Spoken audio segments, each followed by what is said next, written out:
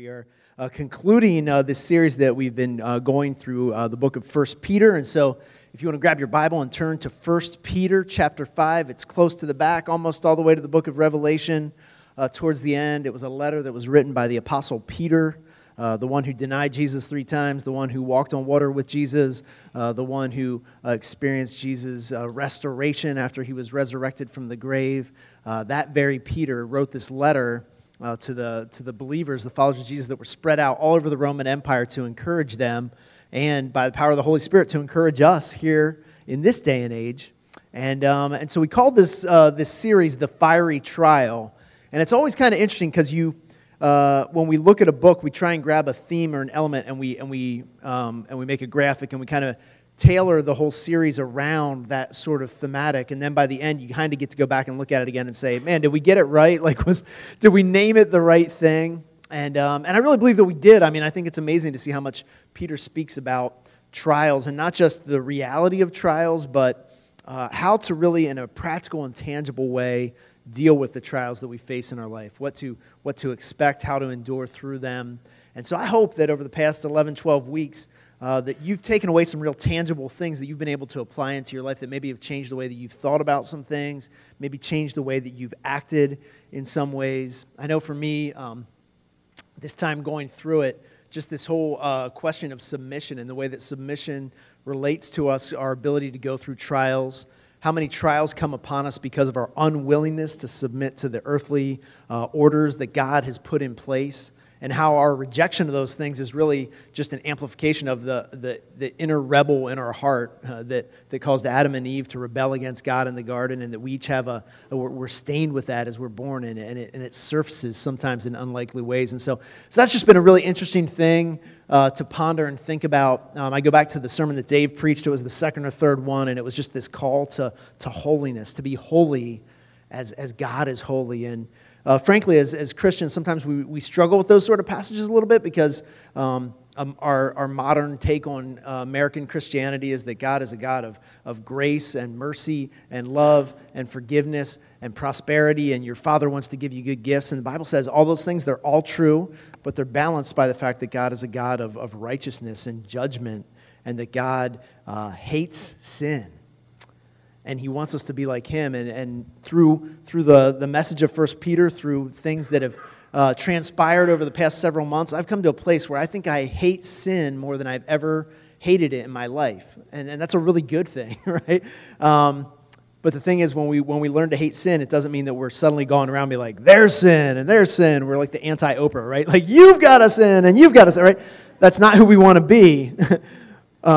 When we become to a place where we really hate sin, we start to look at our own life and we say, like, man, where are those little things where I'm just getting over a little too far into the gray areas? I'm rationalizing and I'm justifying and I'm accepting these smaller sins in my life, because when you see that these small sins share the same DNA as these big ugly sins, you're like, man, I don't want any part of any of that, because I see what it does. Many of you know I'm part of a group of pastors here in the area that meet together to talk about racial reconciliation. There's African-American pastors, there's white pastors, there's some Hispanic pastors. We come together. It's a diverse group, and just really talk about, frankly, about the issues that we're experiencing in our culture today and how the gospel can be the solution for those things. But man, we've been doing it for almost a year, and this far in the journey, it's still just been a journey of understanding each other. We have to get to the place where we understand each other in order to move forward. And so a step of that, this past Thursday, Trina and I got to go with a lot of the other pastors and their wives down to the African American History Museum in Washington, D.C.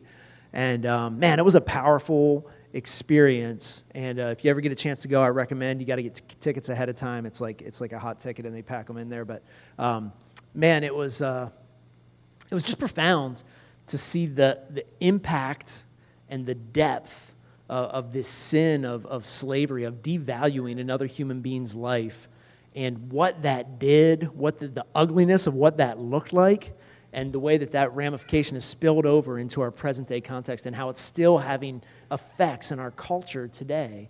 And so you go and you're just like, wow, I can't believe that it was ever like this. I can't believe that people were like this.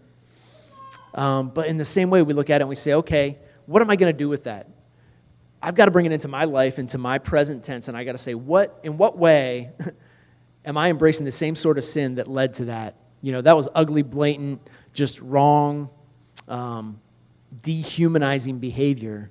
But when I engage in little lies, in little fabrications, in little acts of prejudice, that it's really the same thing. It's just an extension of that. And so we begin by rooting it out of our own hearts, and then we're in a position to be used by God in the situation all around us. And so, and it was good. It was good to just go and to have some really good open dialogue about that. And so, those are some of the things that I've been learning in 1 Peter. I hope that you guys have been learning some things and grabbing some things. But the thing that I want to steer us towards today is Peter has one more surprise for us. In the final section of the letter of 1 Peter, a letter that has been incredibly surprising the whole way throughout, he ends it with a final surprising message. And it's the connection between our humility and our suffering. The connection between adopting a posture of humility, of being a humble person, and how that equips us and enables us to go through suffering. It's not where you would expect him to land, right? You'd expect him to bring it home with the big haymaker of just taking radical action or just incredible faith, or he could have gone so many different directions, but where he chooses to end it is with humility. And I'm so glad that he did, because I think there's a lot of powerful things for us to learn from it. And so let's open up with a word of prayer, and then we're going to dig into the word this morning. Father, I thank you for, I thank you that you, by the power of your Holy Spirit, inspired Peter to write this letter, not only to help the Christians in his day and age, but to help Christians throughout the centuries and to help us right here in this room today, that when you had Peter write these words, that you had us in mind and that you wanted to share something with us about how to be closer to you. You wanted to reveal more of your heart to us so that we could be more aligned with you, and so that we could endure through the trials that we all will face with greater joy, with greater hope, just with a sense of your presence and your nearness to us in it. And so as we open up your word, I pray that you would simultaneously open up our hearts to receive what it is that you want each one of us to learn this morning. God, I pray this in Jesus' name. Amen.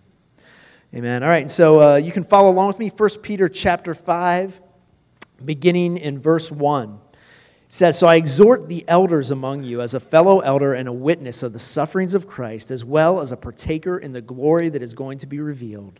Shepherd the flock of God that is among you, exercising oversight, not under compulsion, but willingly, as God would have you, not for shameful gain, but eagerly, not domineering those in your charge, but being examples to the flock. And when the chief shepherd appears, you will receive the unfading crown of glory. Likewise, you who are younger, be subject to the elders. Clothe yourselves, all of you, with humility toward one another, for God opposes the proud, but gives grace to the humble. Humble yourselves, therefore, under the mighty hand of God, so that at the proper time he may exalt you, casting all your anxieties on him, because he cares for you. Be sober-minded, be watchful. Your adversary, the devil, prowls around like a roaring lion, seeking someone to devour. Resist him, firm in your faith, knowing that the same kinds of suffering are being experienced by your brotherhood throughout the world. And after you have suffered a little while, the God of grace, who has called you to his eternal glory in Christ, will himself restore, confirm, strengthen, and establish you. To him be the dominion forever and ever. Amen.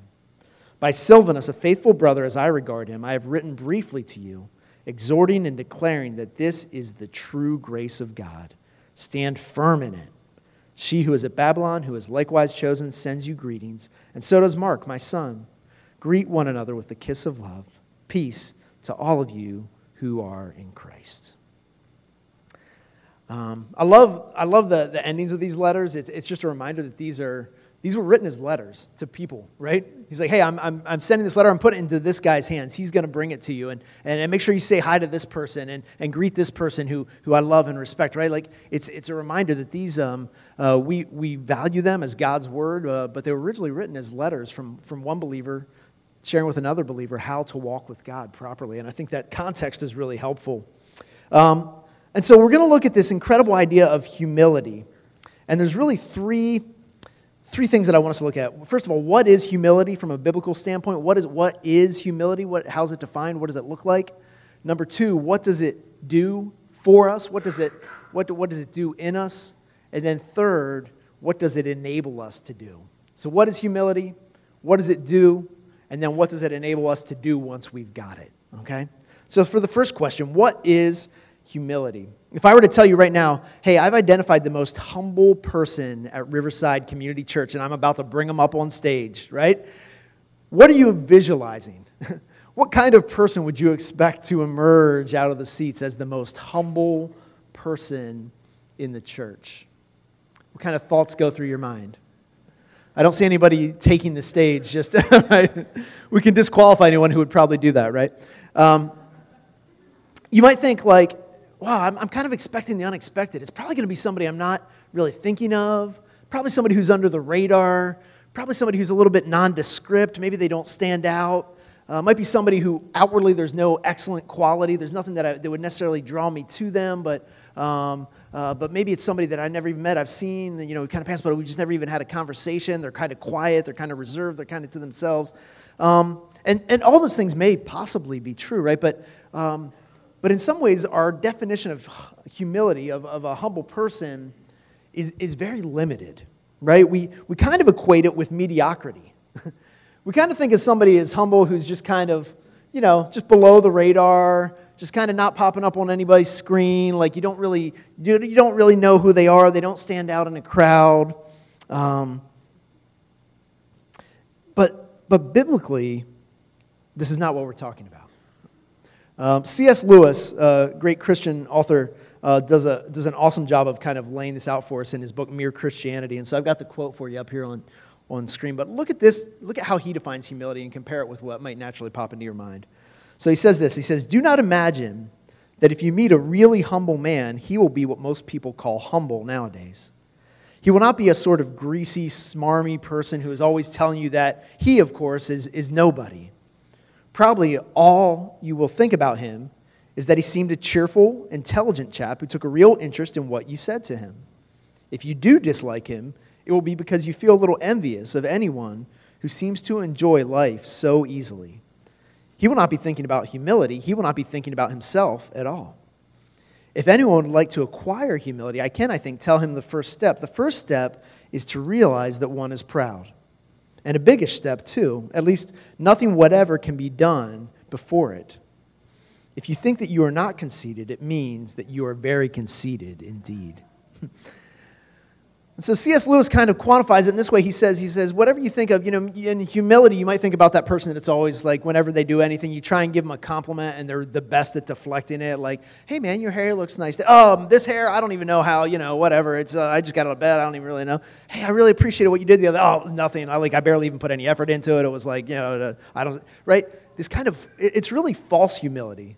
And it's a reflection of people understanding like, hey, I shouldn't feel comfortable taking compliments. I know I'm not supposed to be prideful. So when somebody gives me a compliment, I'm just going to deflect it. I'm going to bat it away. I'm not going to believe that there could possibly be anything good in myself. And so ultimately what it leads to is this idea that somebody who's humble is somebody with a really low self-esteem, right?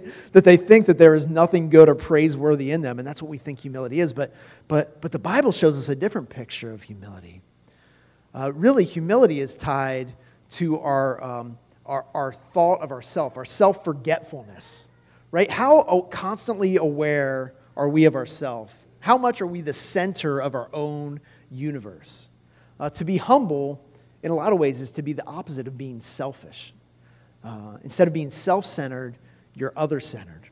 Instead of saying, what benefits me, you say, what benefits my community, right? That's what a humble person does. And so a humble person can be an incredibly outstanding person. They may shine like a star. It has a lot more to do with what's going on internally, how they're processing what's going on, than it does how the world outside perceives them, because honestly, they're not too worried about how the world outside perceives them. This is what real humility from a biblical standpoint looks like. Now let's dig back into the passage and let's ask this question. What does humility do for us? And it promises at least 7 things here that I see that are really profound and powerful when we adopt a humble posture. The first thing is this. It positions us to receive grace. It says that God opposes the proud, but gives grace to the humble. Now, in the dictionary, pride is defined as a feeling or deep pleasure or satisfaction derived from one's own achievements, the achievements of those with whom one is closely associated, or from qualities or possessions that are widely admired. I think for the most part we can kind of put the third one aside, but those first two, to take incredible deep pleasure, satisfaction, or a good feeling derived from your own achievements or the achievements of the group that you associate with. That's the sort of pride that the Bible says that God is opposed to. And if you think about our society in the context that we're operating in right now, I'm a middle-aged guy, right? I'm like 40-something, so I've seen a bit. I haven't seen as much as some of you. I've seen more than others. But it feels like we're as polarized as I can ever remember our country being. And so if you want to have any sort of, people don't even really want to talk politics, because if you talk about anything political, instead of actually having a discourse about the pros and cons of a situation or a thing, people fall very quickly into line with their party position, right? The 3 or 4 talking points. And so those that despise our president, there is nothing that he could do that they would ever feel is praiseworthy, right? He could save a little old lady from a fire and deliver a baby, and they would be like, well, he did that, right? Like, they could see no redeeming qualities in him whatsoever. And for those that love and admire our president, they can see no wrong. And so he can say the most horrible thing, he can do the most horrible thing, and they're unwilling to acknowledge that there's any flaw whatsoever. But the reality is that every single person in this room is a mixture of moments when we reflect the image of God's glory well, and moments when our sinful flesh rears its ugly head and we do really horrible things. And so I just wonder, if we look at celebrities and political figures and we do it in such a way that we either classify them as purely good or purely evil, I wonder if we're not doing the same thing in our own hearts with ourselves. And classifying ourselves as either purely good or purely evil. If we think we're purely evil, we have a loathing, a self-loathing, and we're self-destructive and we're miserable. But if we think that we're purely good, we're deceived, and we rationalize away every mistake that we make, and we justify everything that we do. We can never just acknowledge it, like, yeah, man, my sin raised its ugly head there, and I am so sorry. That's not who I mean to be. I know I did that, but that's not me. That's not what I want to be. That's not what I'm striving to be. Will you help me, keep me accountable to not be that person, because that's not who I want to be. How rare is it that somebody says that, right? But that's what humility leads us to. And here's what it says. It says that God opposes the proud, but he gives grace to the humble. And it makes sense, right? Because what is grace? Grace is unmerited favor. It's getting what you don't deserve. A proud person is very sure that they deserve a lot of things, right? In our pride, we're like, I deserve better than this. Don't they know who they're talking to? I deserve, if they've got that, I deserve up here, right? A proud person is continually very aware of what they think they deserve. And so they're not in a position to receive something they don't deserve from God.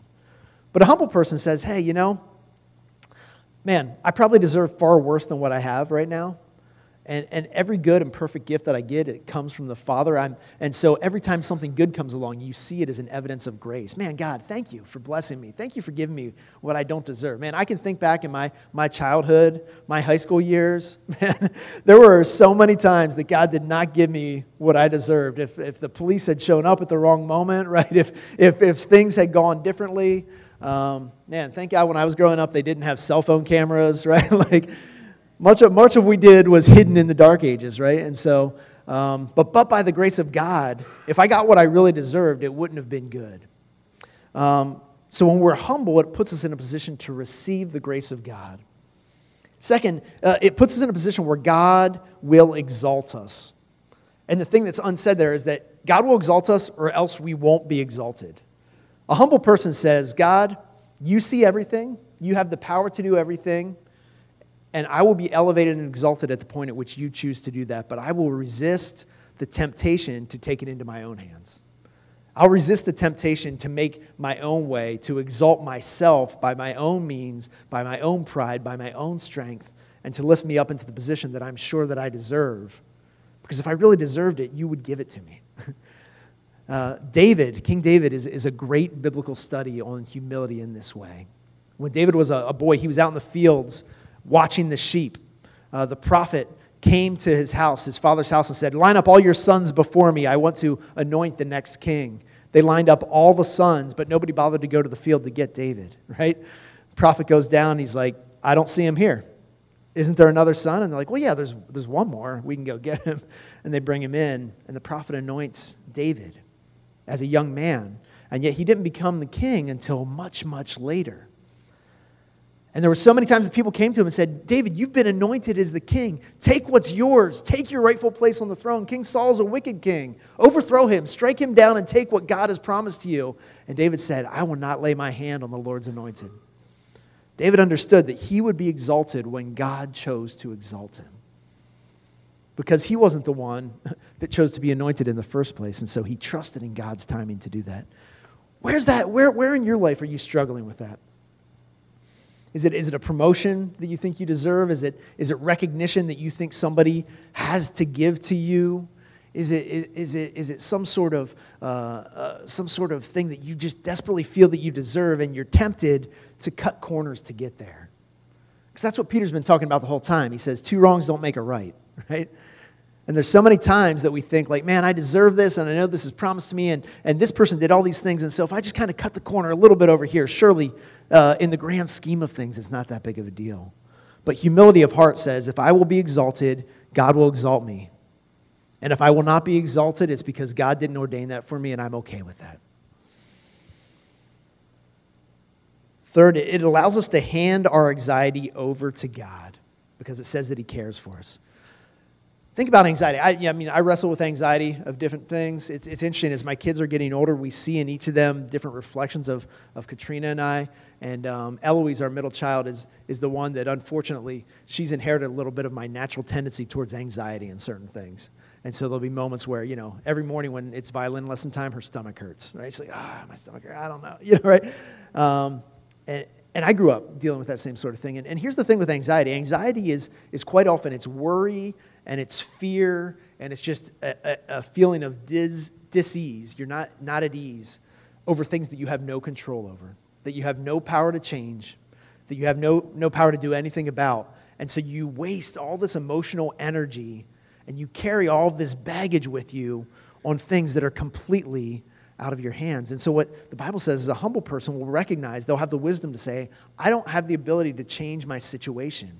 I can't make these things disappear, but what I can do is I can hand this over to God and say, God, I believe that you love me, that you care for me, and that you're bigger than any of my worries or anxieties, and so I'm going to entrust this into your hands. I'm going to cast my cares upon you, and I'm going to let you carry them because they're too big for me. They're going to crush me. And I'm going to ask you to carry them for me. And whatever you ordain to happen, whatever you let happen, I will accept as your will. But I won't waste my energy worrying about it. Man, I got to preach this stuff to myself all the time. I'm not telling you that I understand it and now I got it, right? But I know it as a principle. I know it is true.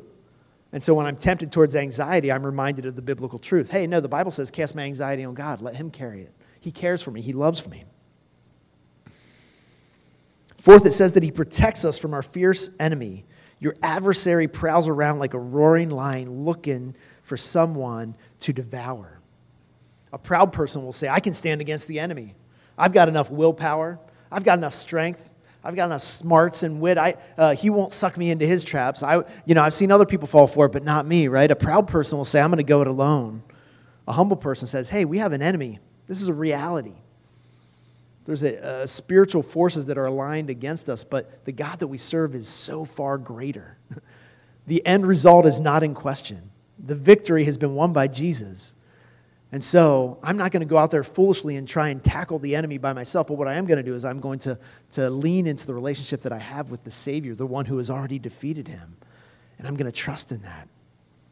I'm going to pray, lead me not into temptation, but deliver me from evil. I'm going to trust God to fight that battle for me. I'm not going to try and do it by myself.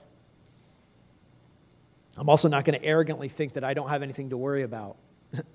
That I'm not going to arrogantly ignore the fact that the enemy would love to kill and destroy me. I'm very aware of that as the pastor of this church. If I made a huge moral error, it would have devastating impacts on this church, on my family, on the people that I love and care about. And so I'm on guard against that. I don't put myself in situations that are going to lead to that. And I know that you guys pray for me, and I appreciate that because I recognize that there's burden. You guys see the headlines, right? This happens way too much. That pastors of big churches and religious leaders and authors, and it's almost like a monthly occurrence that some big name, all of a sudden it's like, did you hear what happened to this person? Did you see what happened to them? Man, and the damage of that is profound. And part of that comes from an arrogance to think like, well, it's not going to be me. To ignore the fact that we have an enemy. Number 5, it reminds us that we're not alone. It says, resist him, firm in your faith, knowing that others are suffering as well. Pride leads us to throw a pity party. Nobody's ever had it as bad as me. Nobody has to suffer the way I have to suffer. God, this is not fair. Why would you put this burden on me? Oh, man, everyone around me is doing so great, and I'm, right? And so it actually amplifies your trial. You're going to go through trials anyways. But when you assume that you've got it worse than everyone else, it just multiplies it. It just makes it worse. But a humble person says, hey, yeah, I've got some trials, and some of them are really hard. Some of them are really breaking me down.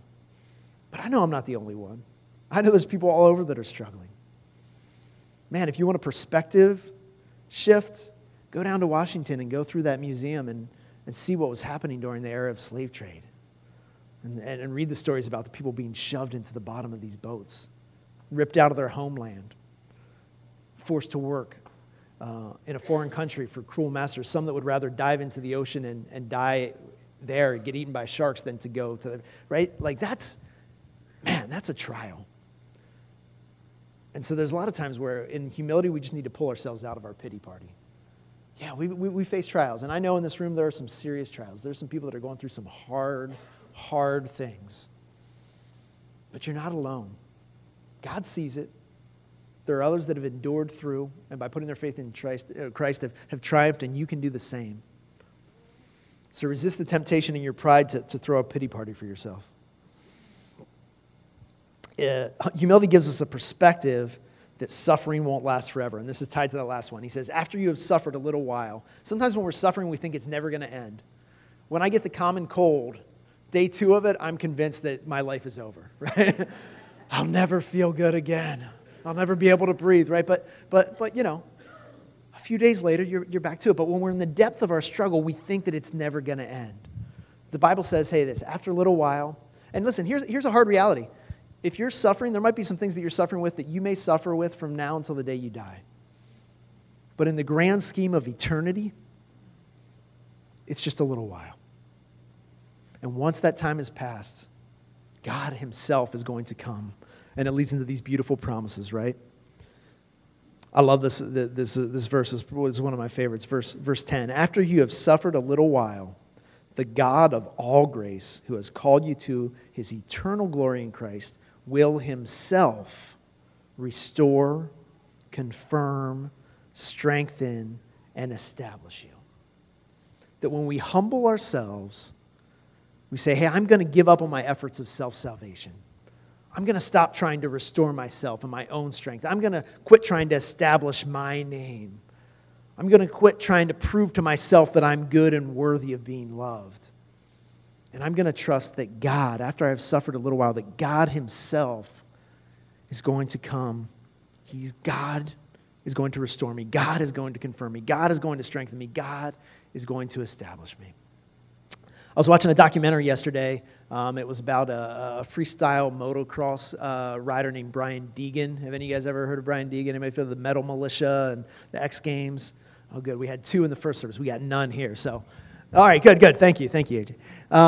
So let me set a little backstory. In the 90s, the X Games were just getting popular. They allowed motocross into it. And, man, there was these renegades, these guys called the Metal Militia. They had mohawks. They had tattoos. They dressed all in black. They came riding in, listened to rock and roll music. They were partying all night before, and then they came out and they're flipping motorbikes in the day, right? And they were like, they were kind of like the bad guys of the sport. And they just embraced this sort of rebellious, like punk rock, like we don't care about anything mentality. And the leader of the whole crew was this guy named Brian Deegan. And what it revealed in this documentary was that when he was a real young guy, I want to say he was like 8 or 10 years old, his mom just up and left. Him and his siblings, his dad, it wasn't like they got divorced and she moved to the other side of town. She just disappeared out of their life, just abandoned them. And he had so much disappointment and hurt and anger over that that he poured it out in the outlet that he had, which was riding motorcycles. And so he was a reckless rider. He would take risks. He would do crazy things, and that recklessness paid off. And he started winning races, and he started to get known, but nobody wanted to sponsor him because his behavior was so outrageous that none of the big companies wanted their name attached to him. And so suddenly this thing of freestyle motocross came around where they would go off jumps and they would do flips and do all these crazy things. And in that realm, he was able to start making a name for himself as the bad boy of the sport. And at one point, he did a 360. So he went off a ramp and did a 360 with his motorcycle and landed. He was the first person to ever do it. And in the interview, he said, man, as soon as I landed it, I thought, oh, no. Now what am I going to have to do next to top that, right? He's on this just drive for acceptance, this drive to finally prove that he is somebody, to prove that he's worthy of love, to prove that he deserves good things. And so, but it was insatiable. No matter how much money he won, no matter how much famous he got, no matter how many followers he had, it was never enough. And so he took bigger and bigger risks, and he had some bad spills, but he kept healing, he kept getting back on the bike. And finally, he was filming something for a television show. It wasn't prepped. It wasn't set up properly. And he tries to do a backflip, and he lands, and the handlebars go into his gut. And they didn't puncture it. There was no blood or anything. But as soon as he landed, he's like, call an ambulance. He's like, something's really wrong. And he had ruptured a bunch of things inside of him. And so they took him to the hospital. They called his wife, and he said, hey, we have your husband. He's probably not going to make it. And as the doctor was getting ready to take him into surgery, he was conscious enough to talk to them. And he said, hey, is there anything that you want to tell your family? Is there something you want me to tell your family? Because it was that bad. He's like, I don't know if you're going to make it. And he was shocked. And so he goes into surgery. By the grace of God, he comes out the other side without a kidney and with some things sewn up inside. But he said that was finally his wake-up call. And some of us, that's what we do, right? We're trying so hard to earn a name for ourselves, to prove that we're worthy, to prove that we're good, to restore ourselves, to confirm ourselves, to establish ourselves. And his life story would tell you, you can't do it. You think that you get there, and it's always just a little bit further down the road. It's just a little bit further down the road. And so he tried and tried and tried. And so finally he said that was his wake-up call. He quit racing motorcycles. Now he did go to racing cars instead, right? So still dangerous, but far less dangerous. And he continued on. And so he's telling this story, and I'm watching it, and I'm like, this dude became a Christian. You know how you can just tell sometimes? Because what I saw is, even from the beginning as they're interviewing him, I'm like, I see humility. And that kind of humility doesn't come apart from the gospel. And so they never mentioned it in the whole show. They never talked about it. And I said to Trina, I was just waiting for him to say, and then I became a Christian, right? And so I go on and I read some articles from back when he had this accident in 2009. And sure enough, the New York Times wrote this article about the metal militia biker who became a Christian. And what he said is that when he had that wreck, he made a bargain with God. And he said, God, if you let me live, if you let me make it through this, I'm gonna turn my life around. I'm gonna follow you. And so when he woke up out of that surgery, he opened up his Bible and he started reading it. And he found a pastor in a church, and he got connected in, and he became a believer. And not only him, but his entire metal militia crew ended up becoming followers of Jesus. And they're like, man, what is this going to do to our reputation? What is this going to do for our brand that the bad boys have all now become Jesus followers, right? And that was in 2009. I don't know what's transpired in the last 9 years. I don't know that he's walked the straight and narrow every day of that path. But I saw in him a humility that you just don't see. And something amazing happened. He was trying to prove himself over and over again. Once he came to follow Christ, it gave him the ability to forgive. He actually reached out. He found his mother. He invited her back into his life. He invited her back into the family. He was able to forgive her. All the rage, all the fury that he felt toward her, all those years, and no accomplishment could take it away. Jesus took it away for him. He allowed Jesus to confirm him. He allowed Jesus to restore him. He allowed Jesus to strengthen him. He allowed Jesus to establish him. And I thought it was a beautiful picture. The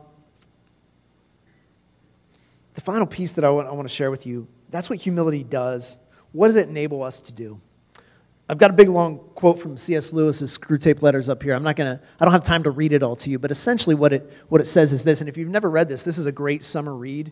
The premise is that it's like a senior demon writing to a junior demon, and they're writing back and forth, and this junior demon has been assigned a person that he's supposed to tempt and try and hinder. It's all fictional, right? But it gives us a picture inside this like sort of spiritual world, and so they're talking about God as the enemy and what God's strategies and plans are. And so what he essentially says about humility is, he says, hey, if somebody wants to become humble, that's good. Force them towards humility, but make them think that humility means that a pretty girl believes she's ugly, or that a smart guy believes that he's stupid. Let them think that that's what humility is, and put them on that endless hamster wheel of trying to pursue that and work that out, and to believe that they aren't what God created them to be. That's the best way to hinder them. But don't ever let them figure out that what true humility is this. He says that in true humility, that someone, let me read this part because it's important to get it right. He wants to bring the man, God wants to bring the man to a state of mind in which he could design the best cathedral in the world and know it to be the best and rejoice in the fact without being any more or less or otherwise glad at having done it than he would have been if it had been done by someone else. The enemy wants him in the end to be so free from any bias in his own favor that he can rejoice in his own talents as frankly and gratefully as in his neighbor's talents. Essentially says, to be truly humble means that you can do great things without it blowing up your own sense of worth and value. That you're free to do truly great things for God's glory and not for your own. To use every ounce of talent that God has given you, every skill, every ability, and not be consumed by it and destroyed by it. The reality is, for many of us, the worst thing in earth that could happen to us is for us to be super successful. Because then our ego explodes, our head blows up, we become very proud, we become very self-righteous, we tend to think that we're the captains of our own destiny. But I pray that God would make us humble enough that he could do great things through us and it wouldn't destroy us. Right? That's our desire. And so that ties back into the beginning of the passage where he talks about what qualities are we looking for in a leader. He says, leaders be humble. This is essentially what he says, right? Shepherd the flock, feed and watch over them, exercise oversight not under compulsion but willingly, not for shameful gain but eagerly, not domineering but being examples to the flock, and with a full awareness that Jesus is the chief shepherd. You're not the shepherd. I'm not the shepherd of this church.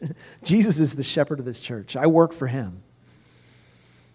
And when I understand my job properly, my job is to help you to know him better.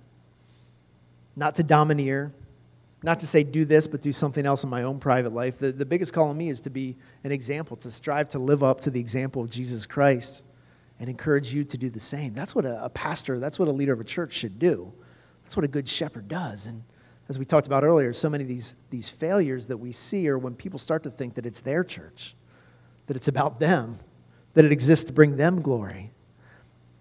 That the number of likes they get on their online sermon, or the number of followers they have, or the number of people that visit their website, that somehow that's defining who they are. That's not how a pastor is meant to be measured, right?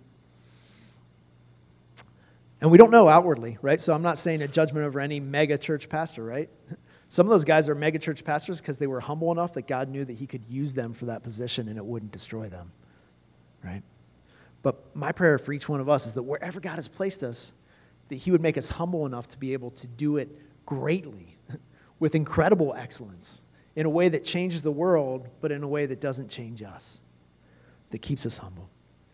I'm going to invite the band to come. We're going to close in some worship, but as we do, I'd be remiss if I didn't point you to Paul's letter to the Philippians, which really mirrors this same sentiment, but says it explicitly. Ultimately, what he says is, look to Jesus Christ. He is our example. He says in Philippians 2, he says, if there's any encouragement in Christ, any comfort from love, any participation in the Spirit, any affection and sympathy, complete my joy by being of the same mind, having the same love, being in full accord and of one mind.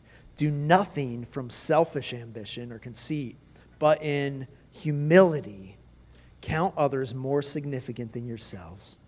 Let each of you look not only to his own interest, but also to the interest of others. Have this mind among yourselves, which is yours in Christ Jesus, who though he was in the form of God, did not count equality with God a thing to be grasped, but emptied himself by taking the form of a servant, being born in the likeness of men, and being found in human form, he humbled himself by becoming obedient to the point of death, even death on a cross. Therefore God has highly exalted him and bestowed on him the name that is above every name, so that at the name of Jesus every knee should bow, in heaven and on earth and under the earth, and every tongue confess that Jesus Christ is Lord, to the glory of God the Father. Jesus was the most humble man who ever walked the face of the earth. He was the greatest man who ever walked the face of the earth. The path of humility that he embraced led him to raise Lazarus from the dead, led him to feed the 5,000, led him to walk on water, but it also led him to death on a cross. But after he died, he was exalted by God. He humbly placed his exaltation into the hands of his Father. He resisted every temptation to exalt himself. Satan said, hey, raise yourself up, and I'll bow down and worship you. And Jesus says, I'll be exalted when God exalts me. His is the example that we're called to follow. Will you join me in prayer?